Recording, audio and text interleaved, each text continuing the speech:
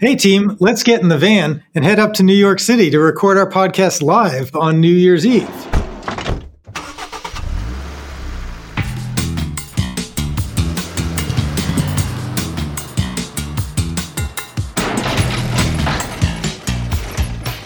Uh-oh, that didn't sound good. Steve, you know what that was? No, but like we got to get off the road here. I think everything's going dead. Might be the alternator. Oh no, I don't know what that is, but it doesn't sound good. All right, so I'll pull over. Gosh, this is, I guess, the consequence of making our official Freddie Mac multifamily podcast vehicle a 1995 Ford Aerostar. But maybe we'll have it in the budget to get something just a little bit newer. But in the meantime, somebody make a call, and hopefully we can get a tow truck out here or somebody who knows what they're doing. While we wait, thinking back, this has been a different year after the past couple. Being working from home so much, doing so much virtually. We've been back in the office this year. What do you listen to on the way into work?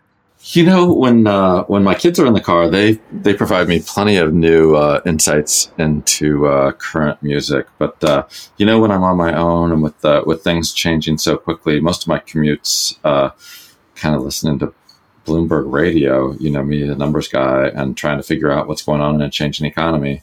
But I know you've probably got a lot more interesting things. What do you listen to on your commute, Corey? Well, we'll say interesting to me, at least, I guess. It sounds like you try to stay connected on your way in, and I try to disconnect on my way in and on the way out, but I don't know that it always works. I tend to listen to a lot of music interviews and stuff. Listen to a lot of music. I was listening to one of my favorite guitar players because that's kind of my thing outside of work. Jim Campolongo. Listened to a great interview with him talking about moving to New York City, getting a start here after he'd already had some success in San Francisco. And that got me thinking about housing. And, he's telling a story about just sleeping on couches as he was getting a start. And, New York being such an expensive market, but also such a hub for musicians and really great music, just got me thinking back too about how much does, and this is what my commute ends up being, so can't really disconnect that much, but how much influence music and housing have on each other?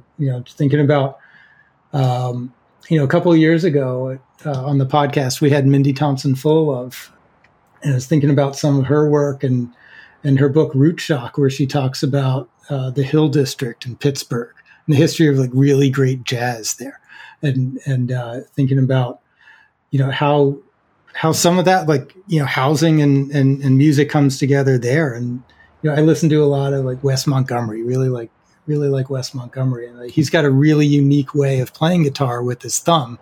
Turns out that came about so he could be relatively quiet and not disturb the neighbors. So his housing situation there just comes into a whole style of music, his whole career. And so much that came out of that. It's just, so I guess I don't disconnect on the way in. Yeah, as we're sitting here stuck with the broken down van, it reminds me of some of the podcasts that we've done this year. As you mentioned, one from a previous year, you're talking about how, being quiet for your neighbors affects things and kind of where Wes Montgomery was with that.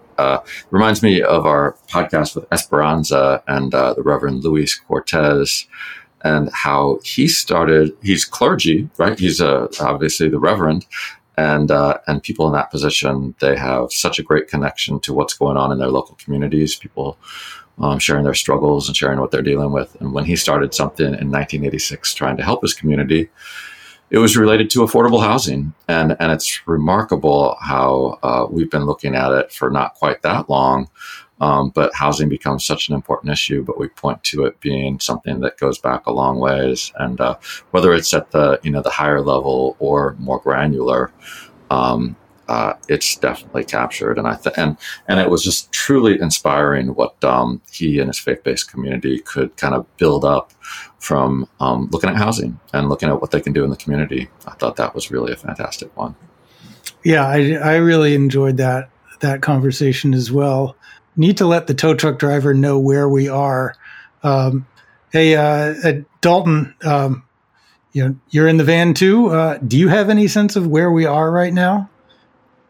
Yeah, I'm not quite sure, Corey. I think we're somewhere in between exit 3 and 4 of the New Jersey Turnpike.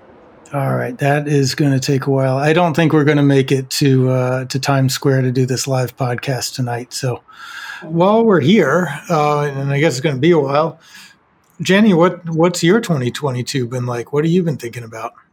Well, Corey, during the pandemic, I started playing some games on my Nintendo Switch. They're commonly referred to as cozy games. One that comes to mind when I think of housing is Animal Crossing's Happy Home Paradise. You have to usually design these homes based on a list of requirements, and it kind of reminded me of the challenges we face in the industry and, how difficult it can be creating communities that really resonate with residents. Yeah, I know that one, Jenny. And actually, like my kids play the Switch a lot, and they're always like on Minecraft and a bunch of other games. And I keep thinking, like, they tell me about what they're doing, and like they're building houses in the games. Like, finally, my kids are actually going to become housers. And then I'll call them on it, and they're like, no, absolutely not. I'm never going to do what you do, Dad. But so maybe we'll get them one day. Dalton, what about you? What have you been thinking about? Well, I don't know if either of you guys caught the recent Top Gun film, but there was a single-family home in that, and that really brought my mind back to housing. Excellent. And Raquel, what about you?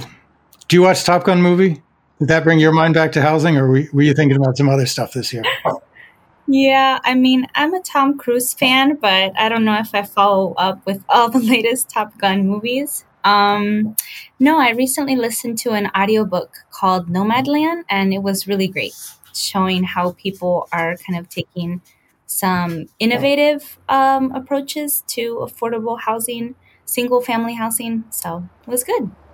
Fantastic. I think we will have to put that on for some of our ride once we get the van going again. And speaking of that, Steve, what else? What do you want to put on our playlist for the rest of our ride here? Well, I think if we want to cheer ourselves up, I think what we should do is probably turn it over to the Ivory Prize podcast of ours, because I don't know anybody more cheerful and more excited about the future of housing and how things can get resolved than Kent Colton. And he always comes with incredible stories of what's being done in the market to kind of push things forward. And this one was especially great this year because we had Abby Ivory involved as well, and kind of heard about the whole process as to how they get to their winners and how they learn about innovation in the housing market. Yeah, I always enjoy that episode and really like hearing some of the great things going on and some of that's really cutting edge stuff. And that is absolutely what the market needs right now. I mean, with such a supply shortage, such an affordability challenge across the country, innovation is critical to getting us all out of that. But how about you then, Corey? What about your favorites? What should we put on? Yeah, I think, and on that supply question a bit, I think, I would love to re-listen to our interview that just recently came out with Jason Pugh. I thought that was just a fantastic discussion. I've always sort of secretly wanted to be an architect, but have none of the talent or patience to actually do it. And Jason had just some really fantastic perspective. And what I think is so interesting about it too is, we in the housing finance side, right, we sort of see the market from certain angles, right? And building design and architecture is not one of those all the time, right? So I thought that episode just was really great at shining a light on some different perspectives there and how important that is, and the whole process that architects go through that's beyond just the building, right? The community engagement, that whole thinking around it is just so important. And I think a lot of great lessons there for all of us as in the different parts of the industry. That's for sure.